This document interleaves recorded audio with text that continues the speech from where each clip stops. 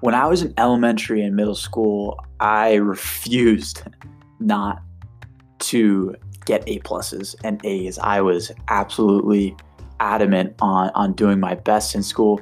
And with that, most tests I took pretty interesting.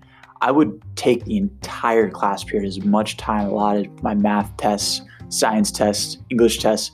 I would check each of the tests 2, maybe 3 times over before I'd submit it. I would literally take until the last minute to do so.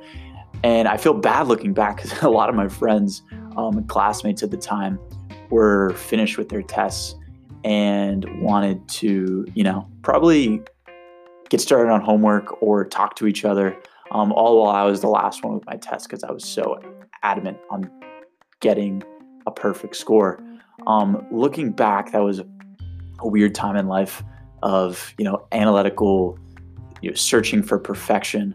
I went to this small elementary middle school called Naples Christian Academy in Naples, Florida.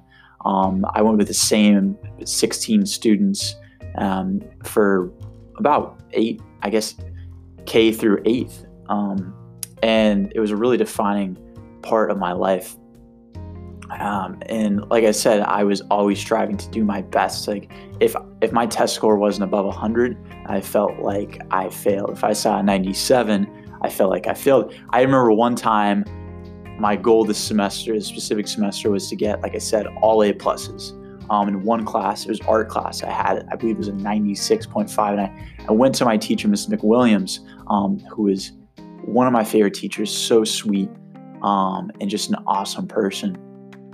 I go, Miss McWilliams, yeah, I've got a 96.5. I'm just trying to bump it up. Are there any extra credit assignments I can do to do that? And she kind of laughed at me. She's like, Grant, I can't believe you. And she actually said no, there's no extra credit. That really surprised me. She said, I just needed to stick to the current assignments, do really well in the next ones. And in the end, I did actually end up getting that A plus. My point is in my early and formative years, I was absolutely striving for perfection. And now I'm realizing, and I've realized this, over the last, maybe since high school and progressively till now, is that perfection is never, ever achieved. And I'd say over the last few months, at times in my business Authentic, I've had some analytical analysis paralysis, you call it, right? I'm overthinking some things before I initiate them. In a startup environment and startup world, it's just so important to keep pushing stuff out and just get stuff out there continuously, even if you don't think it is perfect, because that's how you get stuff out with speed.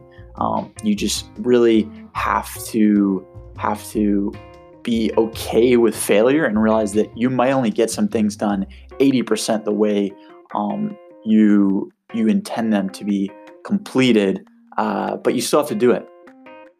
So that's why, in 2020, trying to build the best habits. And one of those habits is just to fail more continuously.